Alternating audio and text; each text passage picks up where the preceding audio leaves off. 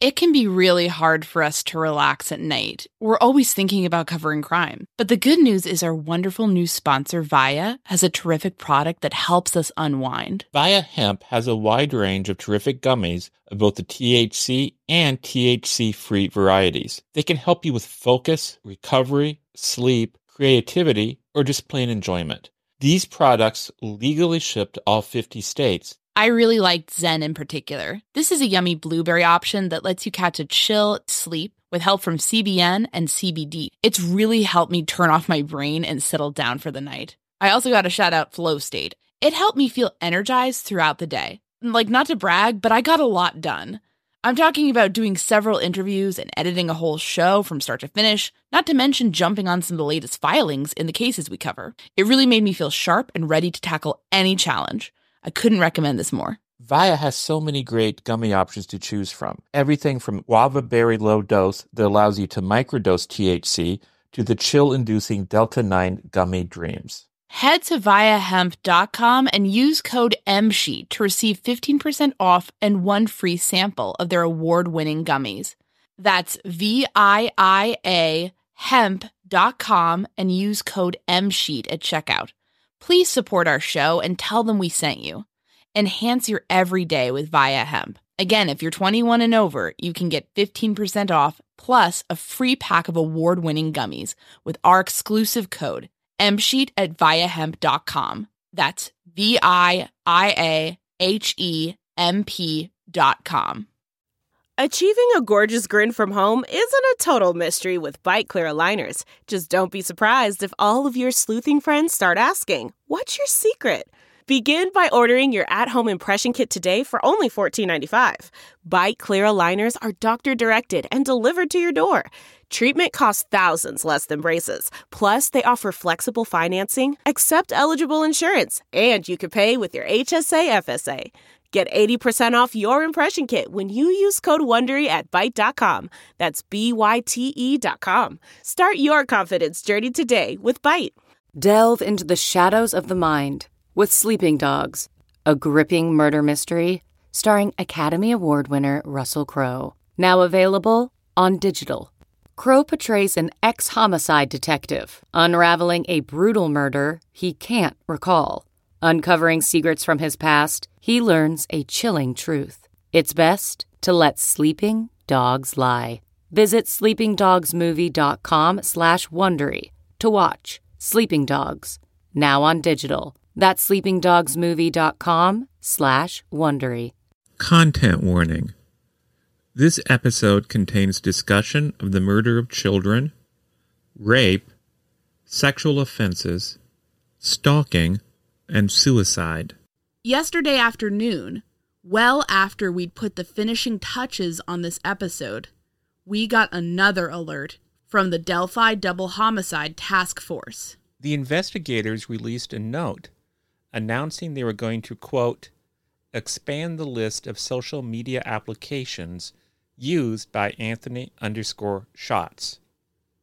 Specifically, detectives announced that, quote, if you or someone you know communicated with the profile Anthony_Shots on the social media application called Yellow, currently known as Yubo, please contact law enforcement at abbyandlibbykTip@cacoshrf.com or 765-822-3535. The part about Anthony_Shots is nothing new.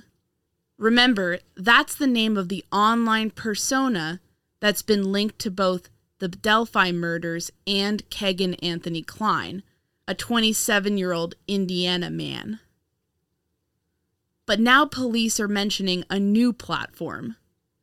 Yubo, formerly called Yellow, is a French social media app. It heavily features live streaming and has undergone quite a few controversies around adult predators using the app to interact with minors. In this episode, we're going to talk about internet predators. The latest news that Anthony_Shots was prowling on Yubo or Yellow an app that we've never even heard of before today, underscores some of the points we'll discuss with our guest about the challenges of dealing with online predators. This latest run of news around the Delphi murders all started with a single account name, Anthony_Shots. Before we knew about Kegan Anthony Kline, or his father, Jerry Anthony Kline, or Tony, we knew about a different Anthony, Anthony_Shots. As a reminder, Kevin will read what investigators on the Delphi case released about that account back in December 2021. While investigating the murders of Abigail Williams and Liberty German, detectives with the Carroll County Sheriff's Office and the Indiana State Police have uncovered an online profile named Anthony_Shots.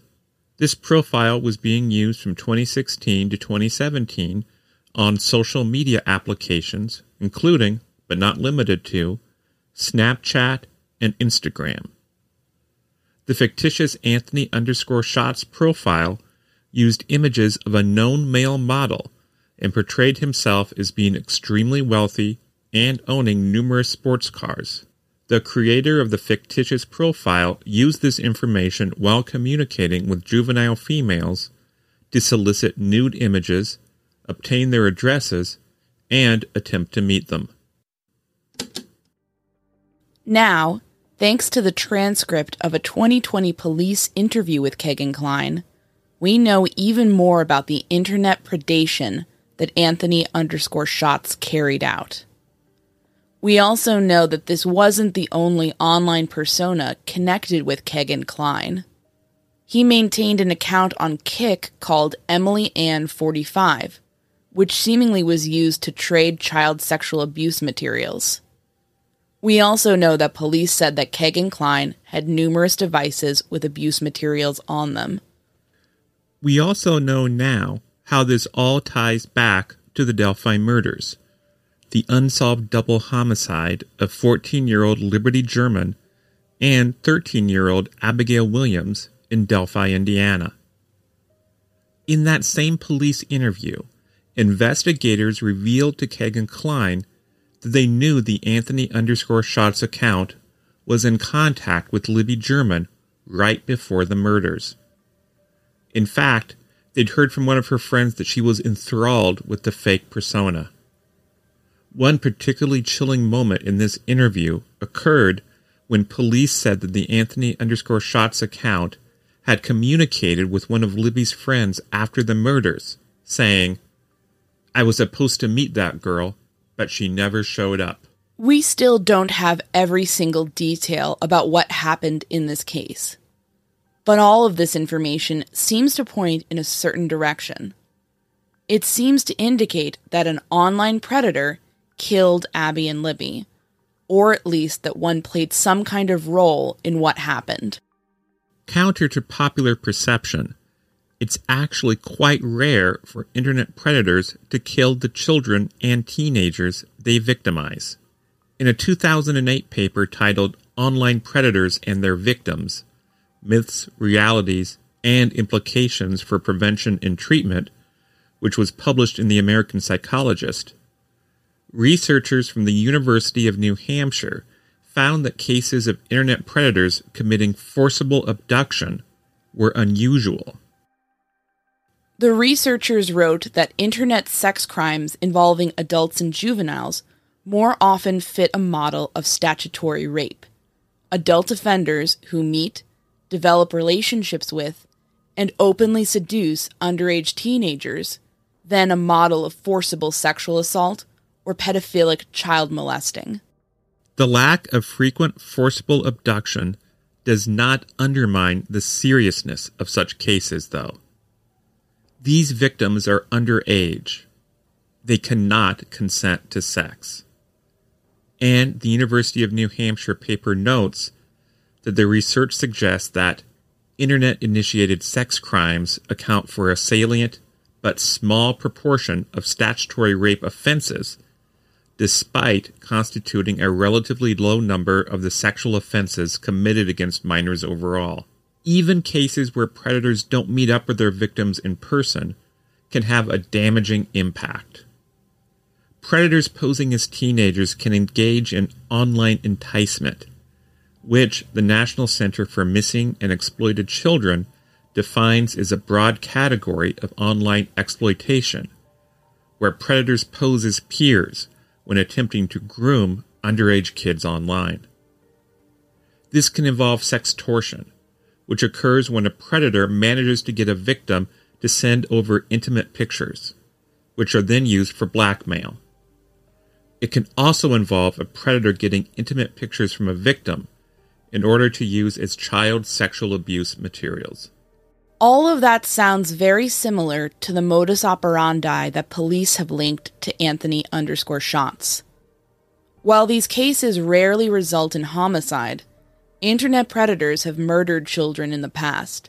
We wanted to talk about a homicide case that involved such circumstances, so that we can perhaps better understand elements of the Delphi case. That's what the murder sheet is all about on some level, looking at trends and patterns in crime. And due to our past reporting, one case immediately came to mind. We're going to speak again with Kathy Fry, a journalist with over 20 years of experience working on newspapers. We previously interviewed her in our episode, You Never Can Forget, The Fiasco. 20 years ago, Kathy covered a tragic murder case where a sexual predator weaponized the internet in order to groom, abduct, and murder a 13-year-old girl named Casey Woody in Arkansas. We'll link to her series of articles titled Caught in the Web in our show notes.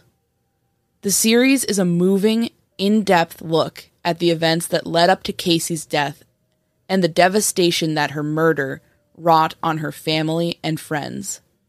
Just as an additional heads up, this episode discusses the murder of Casey Woody quite a bit, and it is a deeply upsetting story. The reason we thought we'd focus on this case is because it's another high-profile instance of an adult male pretending to be a younger man online in order to lure underage girls. For those of us following the Delphi murders closely, we think it can potentially provide further insight.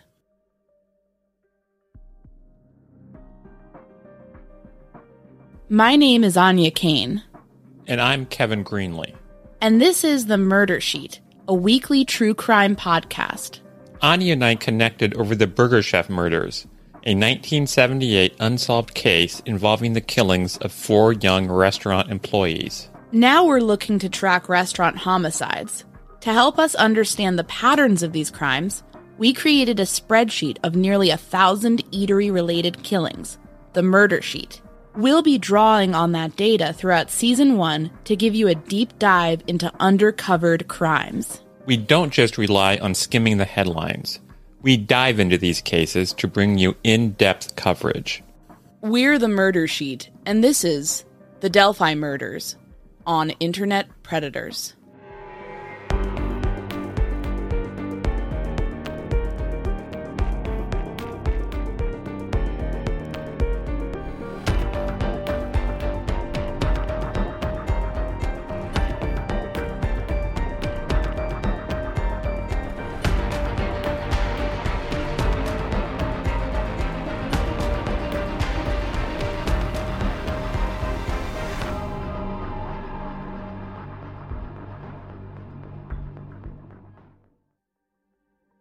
On December 3rd, 2002, Casey Woody vanished from her family's home in a forested stretch of Holland, Arkansas.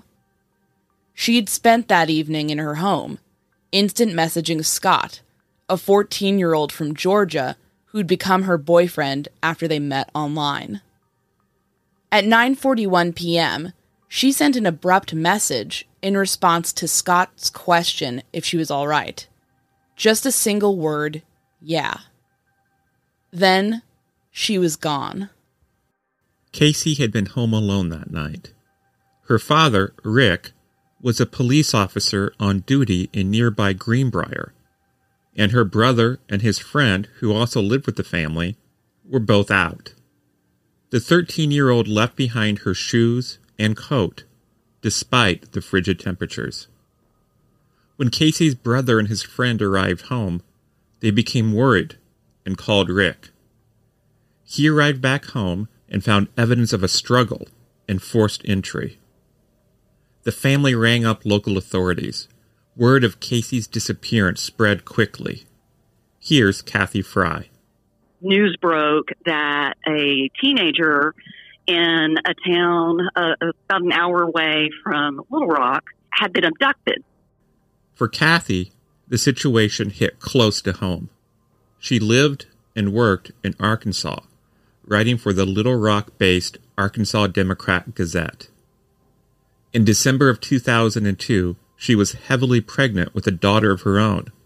When she took on investigating Casey's story, the case had an emotional effect on her. In Kathy's journalism career, she dove into the stories that she covered, to really delve into the impact. And the story of Casey Woody's life and death was no different. But in the beginning, she was just following the disturbing news along with nearly everyone else in the state.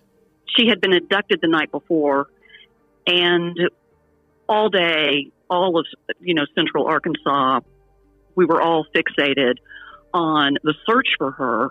And you had 4 law enforcement entities involved, working together, and constant broadcasts, on television and radio, and of course the Associated Press. So we were all, I think everyone in that part of Arkansas was just, the circumstances of her abduction were just so frightening. And on top of that, internet and the many advantages and pitfalls that accompany those, that people still didn't really have a good grasp of the internet and chat rooms and how teenagers were using those spaces to meet each other and to talk and to form friendships or relationships. And so I think that element of it is what really had everyone just glued to their screens. This is back before smartphones and all of that were like the norm. So we were relying basically just on phone calls and updates from journalists and, just trying to figure out what was going on. And all of this happened very much in real time and very quickly.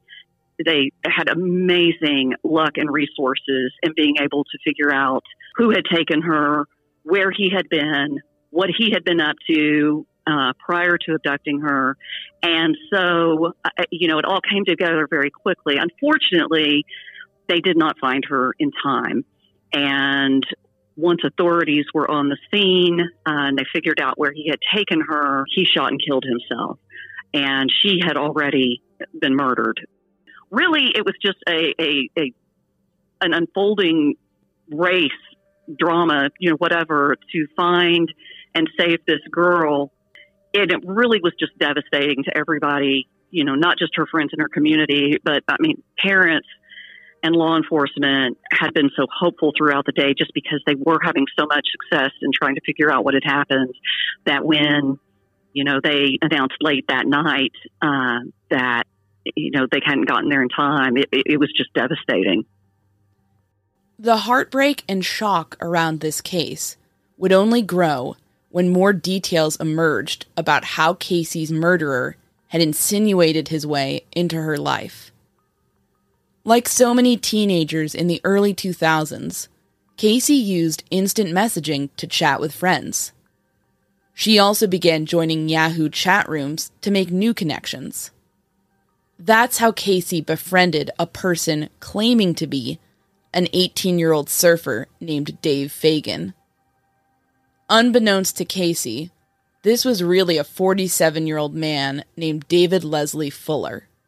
He lived in California. He had a history of domestic abuse, and his wife was divorcing him.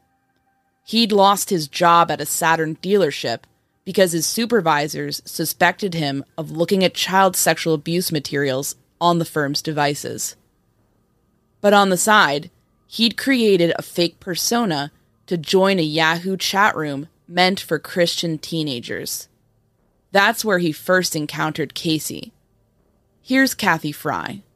This is when chat rooms were tremendously popular, not just with teenagers, but, younger adults and those who were really into what all of this new, technology had to offer. And so most parents at that time were aware that they existed and were aware that their kids were using them, but I don't think they really understood exactly how chat rooms worked and, who exactly was on them or participating in these conversations. In Casey's case, she was encountering, what people she believed to be boys, teenage boys, and, was kind of, I think for kids at that time, it was suddenly this very easy way to meet someone and be able to claim a boyfriend or girlfriend and relationship status without the torture of asking somebody out and dating and all of that. Of course, the downside is that you didn't really know who you were talking to, and you didn't really know if what they were telling you was true. And at that time, everyone was still very naive as to how the internet could be used to exploit younger people, children or teenagers, and even young adults were easy prey just because we knew so little about, how predators would eventually come to use chat rooms and other platforms to find potential victims. And in Casey's case, she had met a legitimate, teenage boy. He lived in Georgia, and they struck up a friendship, and she also struck up a friendship with someone she believed to be a teenage boy, but who was actually, I believe he was 49 at the time, a man living in California who already was having issues with his wife, a very messy divorce, and he also had been caught with child porn on his computer at work. So his life was pretty much unraveling during much of the time that he began chatting with Casey, and the way that he operated, and it's the way that predators have classically operated and the way that they still do.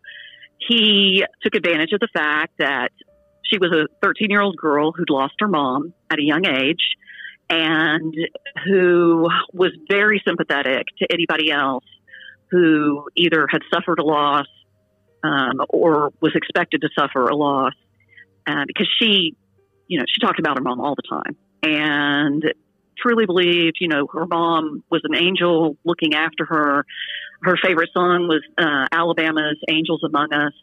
And so in this particular situation, Dave, the man she believed to be a teenage boy, used, I think it was an aunt, a sick relative, and led her to believe, over the course of their conversations that this woman didn't have long to live. And so he really keyed in to Casey's most vulnerable emotional area, and that was loss or impending loss. And he, was able, he did drop clues that he was not likely her age. He used very different terminology that her friends picked up on, because they talked to him too, at sleepovers with Casey. And he used terms like groovy, and they chalked it up at the time to the fact that he said he was from California, and it did turn out, that he was from California. But again, these are teenagers, and he lives in another place, and they're young. Some of the things that we might have seen as red flags, just, they just didn't see them. And so he was able to not only convince Casey, but also her friends that he was a legitimate, boyfriend. A weight loss journey can feel like a lonely struggle, but it doesn't have to be. For so many of us, lifestyle changes, like deciding to lose weight, adopting a nutritious diet, and taking up fun exercises, are all about putting our own health and wellness first. But it can be really hard to know where to begin, or how to keep the weight off once we've seen some progress. Quick fixes like soup diets and juice cleanses are unsustainable. There's a much better way to embark on this journey that over 200,000 people have already chosen. We're talking about the Row Body program. Here's how it works. Row gives you access to one of the most popular weight loss shots on the market. Their Row Body program then sets up a comprehensive weight loss program tailored to your specific lifestyle, health status, and goals. In addition to the weekly shot, you get one-on-one coaching with a registered nurse. That can help you adopt and stick with lifestyle changes like exercise routines and nutritious diets. It's a comprehensive program that sees participants lose 15 to 20% of their weight in a year on average. But the real benefit is that you keep that weight off. This is weight loss at its most sustainable. With Row, the average weight loss is 15 to 20% of your weight in 1 year, in conjunction with healthy lifestyle changes. BMI and other eligibility criteria apply. Go to row.co/msheet. Sign up today and you'll pay just $99 for your first month and $145 a month after that. Medication costs are separate. Go to row.co/msheet. That's ro.co/msheet. CarMax is putting peace of mind back in car shopping by putting you in the driver's seat to find a ride that's right for you. Because at CarMax, we believe you shouldn't just settle for a car. You should love your car. That's why every car we sell is CarMax certified quality, so you can be sure with upfront pricing that's the same for every customer. So don't settle. Find love at first drive and start shopping now at CarMax.com. CarMax, the way car buying should be. Okay, picture this. It's Friday afternoon when a thought hits you. I can spend another weekend doing the same old whatever, or I can hop into my all-new Hyundai Santa Fe and hit the road.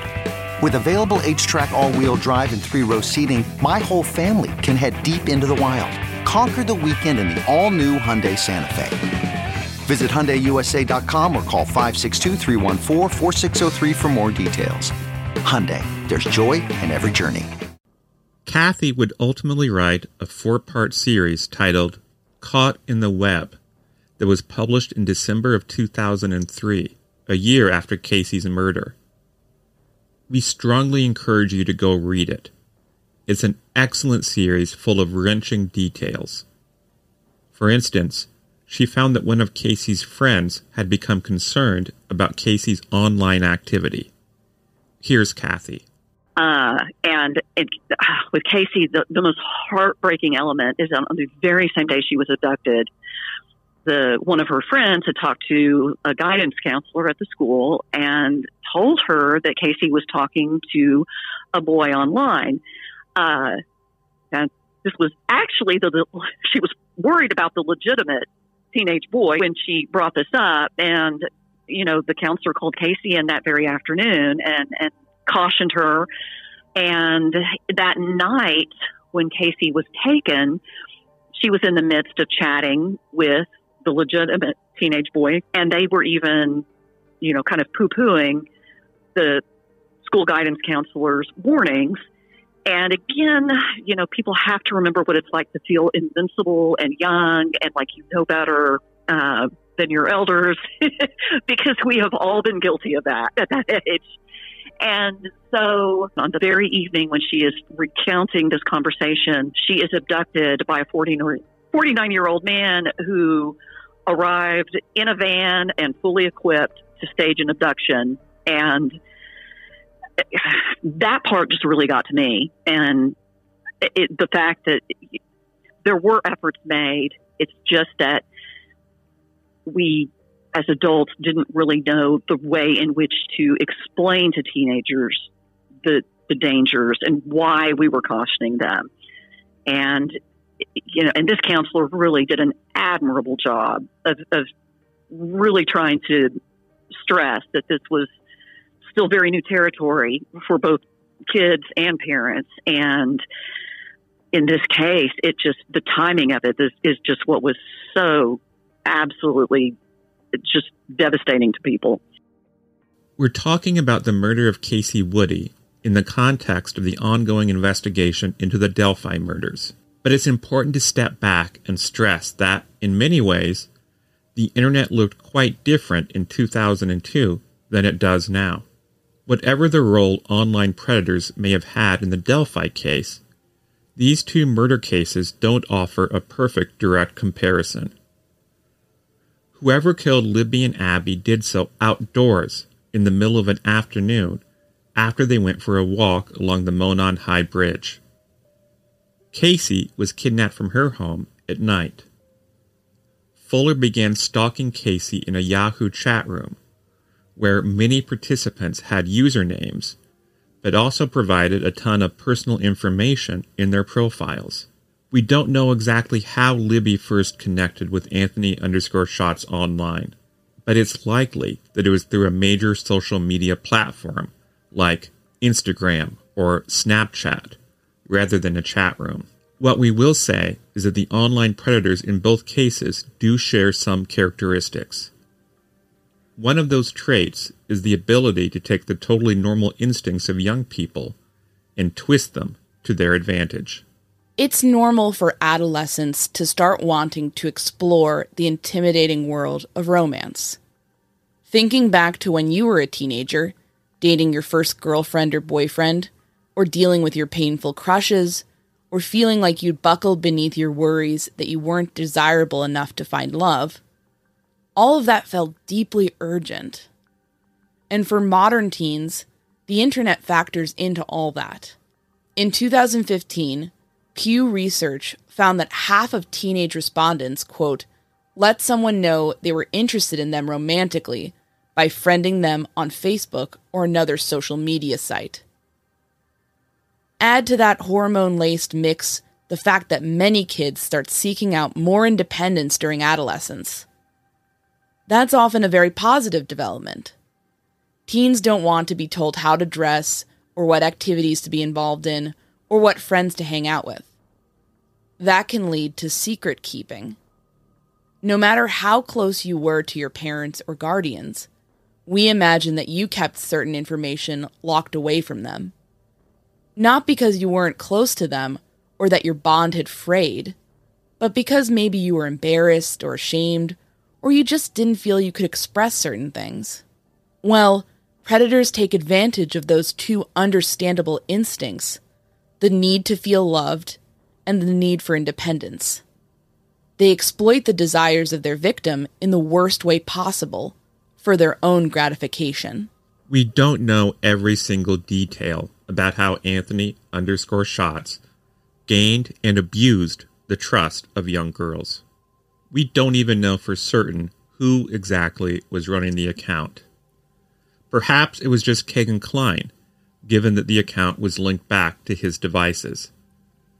Maybe it was multiple individuals based in Kline's Peru, Indiana household, as police have suggested. Whoever it was would pose as an attractive model and would attempt to flatter and cajole girls into sending him intimate photos. Back in 2002, David Fuller adopted a profile picture of a young man with long, blondish hair.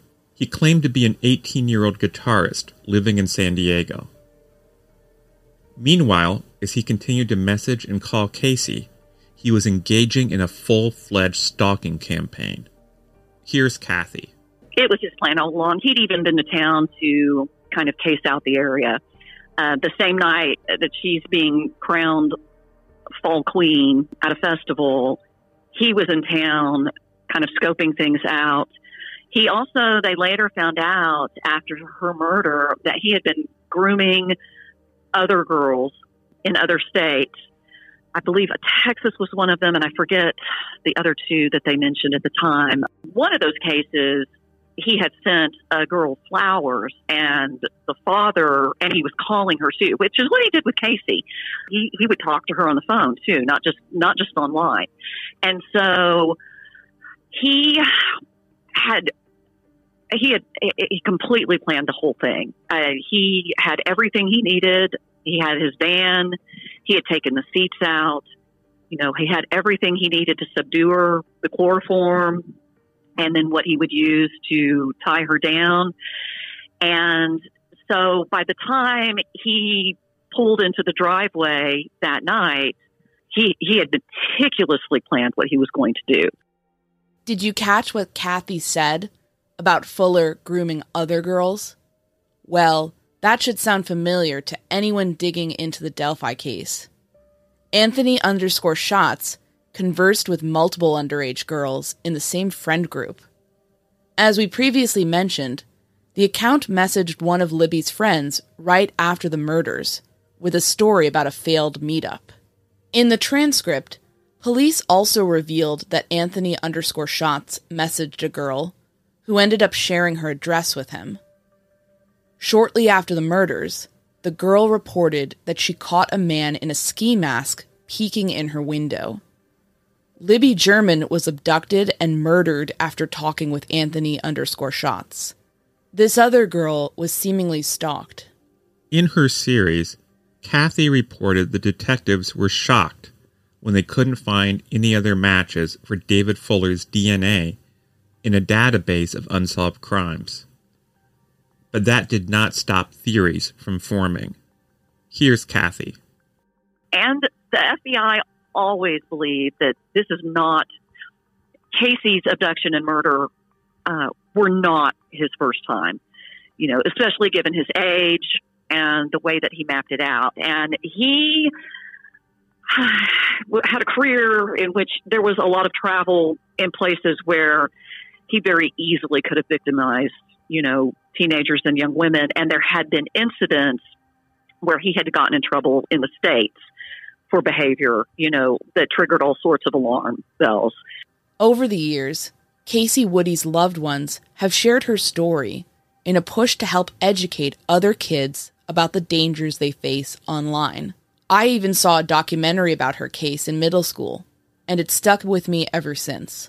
But it's one thing for young people to become aware of the risks of interacting with strangers online. It's quite another for them to alter their behavior to be more cautious. Here's Kathy. Yeah, I still remember after this series ran, that's back when MySpace was big, and I happened to see, I checked on my stepson's MySpace page, and he was like, oh, y'all need to read this. My stepmom wrote this series, et cetera, et cetera. And then I looked over to the left, and there's his full name, his phone number, the school he goes to. And so he had just read this 4-part series on not taking people at face value, when you have not met them in person. Remember, the prefrontal cortex, the part of your brain that handles things like judgment and impulse control, does not fully develop until you're about 25. So younger people tend to be less risk-averse. Most of us, even those of us like Kevin and I, who were complete nerds in high school, took risks as teens. Instead of judging teens for being teens, let's instead look back at those times where we all gambled with our safety or well-being, and be thankful that there was no predator lurking in the backdrop, waiting to stalk and murder us. But Kathy said that in her experience, the so-called scared straight approach is not too effective anyway. You can't scare them into behaving or making good decisions. You cannot scare your kids, your teenagers. You cannot frighten them with scary stories as an antidote, because again, they have a whole different mindset at that age. Being candid and honest and open and making it clear that you're always open to discussing whatever's going on, but telling the scary internet predator stories and expecting that to keep kids safe, it will not work. Okay, picture this. It's Friday afternoon when a thought hits you. I can spend another weekend doing the same old whatever, or I can hop into my all-new Hyundai Santa Fe and hit the road. With available H-Track all-wheel drive and 3-row seating, my whole family can head deep into the wild. Conquer the weekend in the all-new Hyundai Santa Fe. Visit HyundaiUSA.com or call 562-314-4603 for more details. Hyundai, there's joy in every journey. You can host the best backyard barbecue when you find a professional on Angie to make your backyard the best around. Connect with skilled professionals to get all your home projects done well. Inside to outside, repairs to renovations. Get started on the Angie app or visit Angie.com today. You can do this when you Angie that. As we mentioned, the early web felt more unstructured, with so many young people connecting with strangers bearing wacky usernames and posting all sorts of embarrassments on sites like MySpace. For those of us who remember those days, the internet of today seems tamer, more settled. If the digital landscape of 2002 was a raucous Wild West saloon, then today it seems more like a well-ordered Panera Bread. We often use our real names. We can screen follow requests, generally. Our social media activity takes place on a select few platforms, depending on our age and interests. We post work stuff on LinkedIn, voice our opinions on Twitter, connect with friends and conspiracy theorizing relatives on Facebook, share vacation photos on Instagram, dance and meme on TikTok, and shoot off quickly disappearing images on Snapchat. All of those profiles feel like little cloistered gardens, where we can choose to share as much of ourselves as we please. But that sense of security can be an illusion. Here's Kathy Fry. What I've noticed today is that there seems to be this comfort zone, even if you've never met this person in real life and they're not somebody that you would have even encountered. If you're, say, on Facebook or any social platform, really, I think there's a heavy reliance on mutual friends. And you assume that since this person is friends with all these people that, or who you do know in real life, that they must be safe. And it's okay to go ahead and accept their friend request. And assuming that somebody who is friends, with other people that you know on Facebook, it's a very easy trap to fall into. And I've learned that the hard way myself, because it's easy for people to friend people or to reach out to them on any of these platforms or apps and may ever take advantage of the fact that, you can use these mutual acquaintances and so forth in order to worm your way into somebody else's, life, essentially. Because, yeah, you're right. We share everything, photos and all sorts of personal information. There's also the fact that many parents and guardians often don't know what to make of the latest apps and online behaviors. You can't monitor what you barely even understand. Here's Kathy. So, one of the things that applies both then and now is that parents are intimidated because these things just get released all the time, these new apps and platforms. And that was very much the case with the old Yahoo chat rooms. They didn't really understand them, and they didn't really understand what their kids were doing on them or how they were using them. And I do think that as we become more aware over the years, speaking as a parent, that, we at least better know how to warn our children and how to tell them or to make sure that they understand that they need to be careful and what sort of precautions are available to them. There is so much available to them out there. And, I think many of us have tried all different approaches. I know parents who've tracked their children's every move, their teenagers' every move online or on apps. But the simple fact is that realistically speaking, you can't.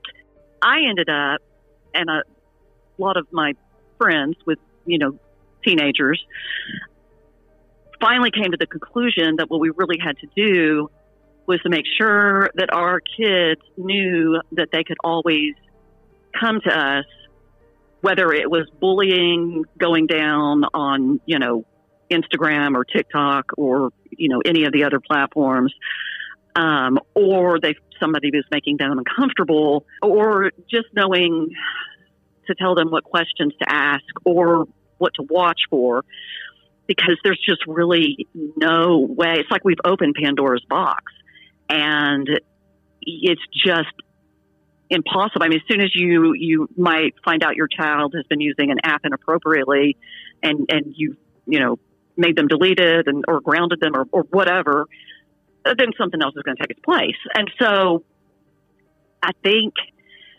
that you have to develop some sort of a bond or trust so that your kids not only know what to watch for and what to do, but so that they will feel comfortable in coming to you and saying,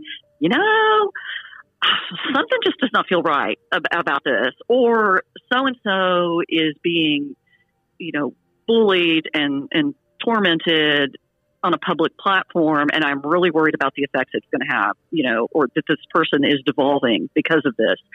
And so that's why when I wrote the series about Casey, I really wanted to be able to show parents what it's like to be that age and what it was like then. And it still very much applies to what it's like now today. A lot of the tech companies have been pressured into putting more safeguards, into place.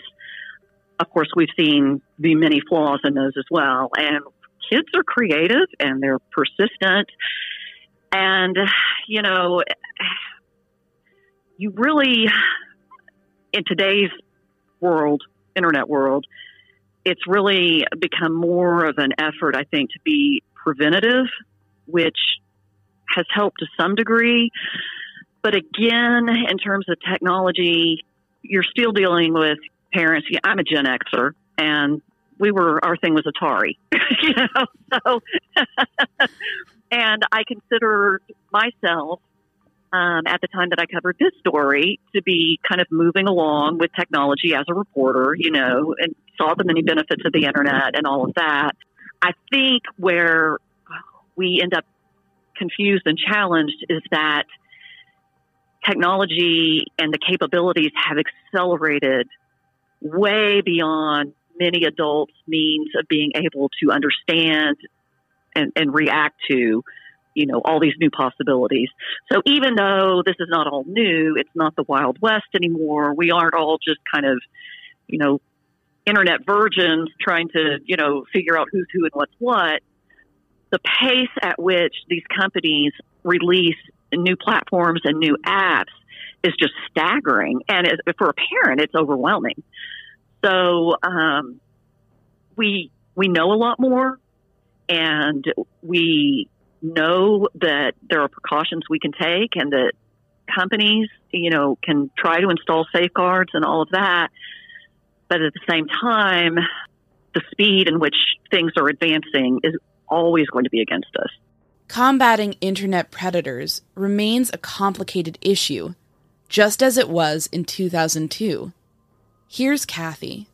I remember one of the investigators telling me that, what was tricky now was that in the past, pedophiles and predators, relied on traditional means of staking out victims and whether it was locating them, figuring out how best to get to them. You had mail, you had traveling, and you had, in some cases, rings of people, predators, who worked together, exchanging photos or information.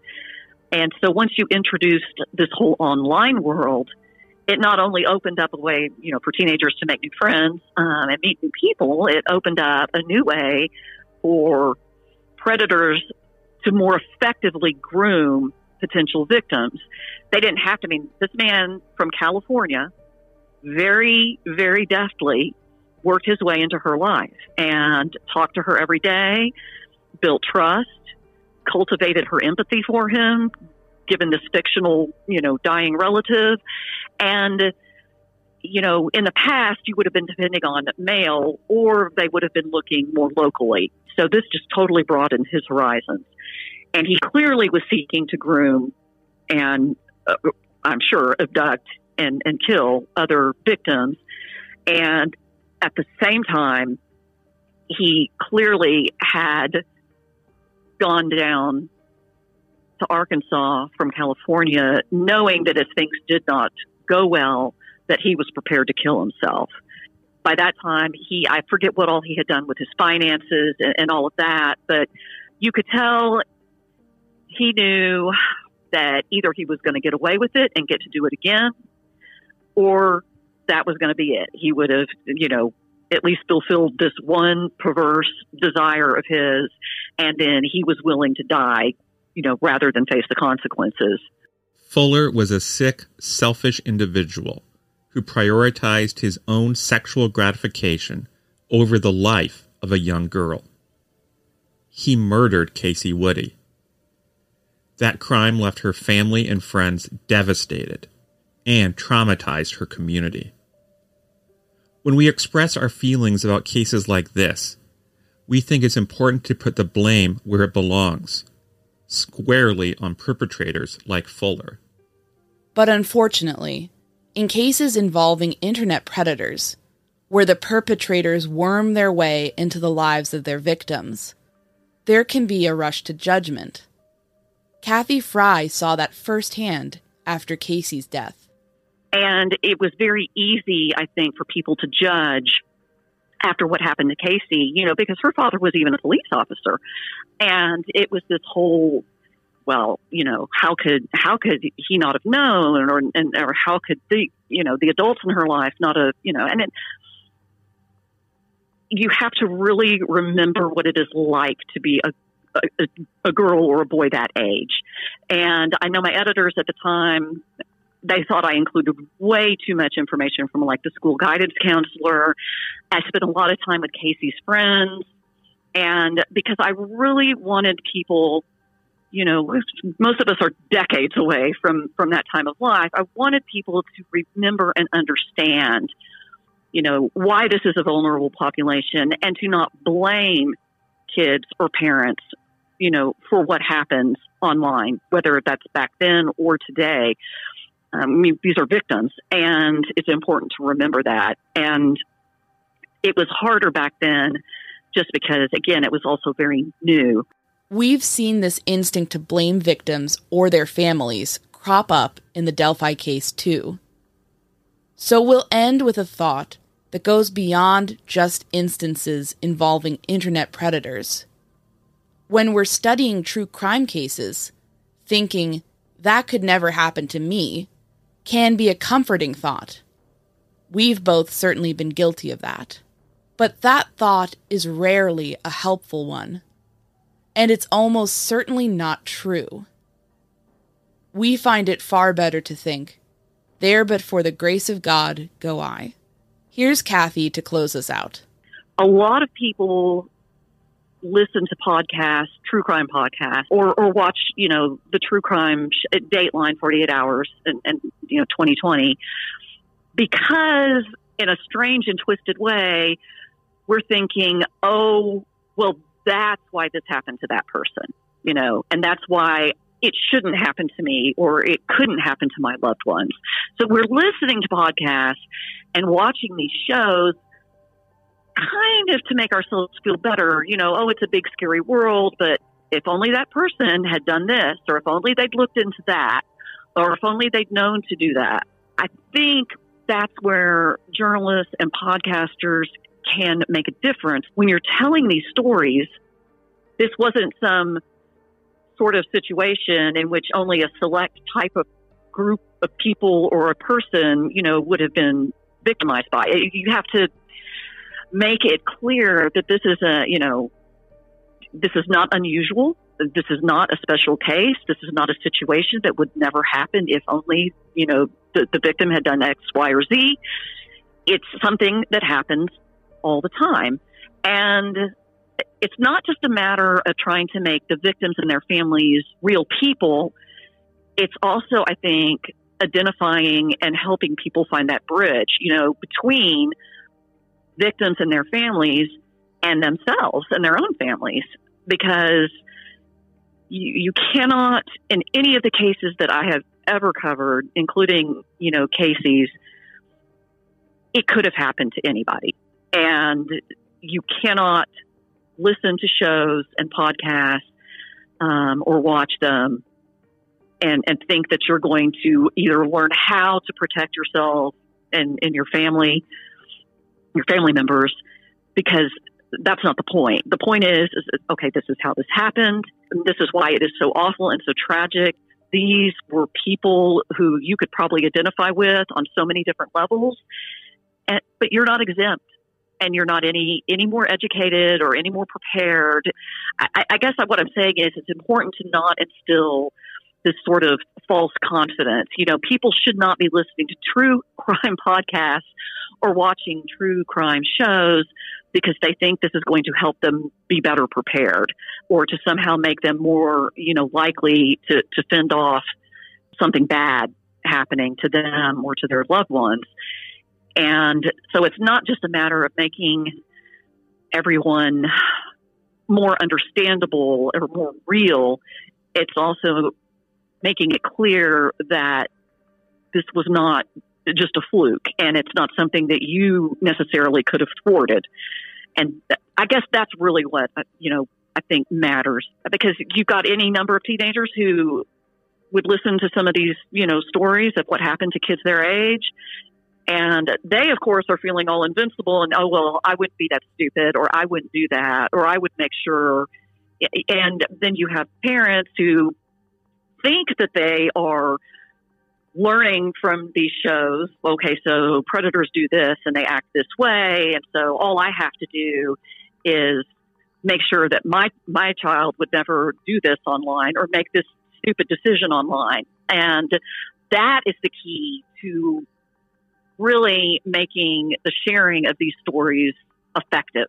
And we all have our areas of weakness, and predators are very savvy, and they are very good at identifying those weaknesses and playing off of them. And so just looking at one other person's vulnerability, okay, yes, Casey had lost her mom and he was able to work with that.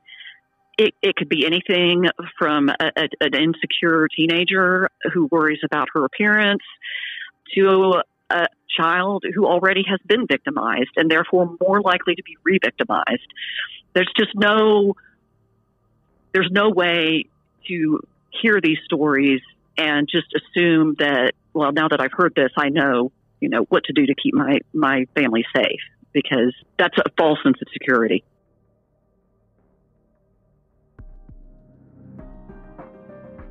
Thanks very much to Kathy Fry for sharing her insights with us. Again, we're linked to her series for the Arkansas Democrat-Gazette in our show notes. We'll also link to the University of New Hampshire paper we cited, which was put together by Janice Wolak, David Finkelor, Kimberly J. Mitchell, and Michelle L. Ibarra. And we'll link back to the National Center for Missing and Exploited Children page on online enticement. To our surprise, we've gotten a number of requests from people saying they would like a way to help financially support our efforts with the show. So, if you are interested, we are relaunching a Patreon page, which you can find at www.patreon.com/murdersheet. Join us there for 2 live video question and answer sessions each month. You can ask us anything, suggest new cases for us to look at, or even offer ideas for new leads for us to follow. If Patreon is not your thing, you can buy us a coffee at www.buymeacoffee.com/murdersheet. Thanks for the interest. Thanks for listening to this episode of The Murder Sheet. As always, thanks to Kevin Tyler Greenlee, who composed the music for The Murder Sheet, and who you can find on the web at kevintg.com. To keep up with the latest on The Murder Sheet, please make sure to follow us on Instagram and Twitter at Murder Sheet, and on Facebook at MSheet Podcast, or by searching Murder Sheet. If you enjoy listening to The Murder Sheet, please leave us a 5-star review to help us gain more exposure. And send tips, suggestions, and feedback to murdersheet@gmail.com. Thanks so much for listening.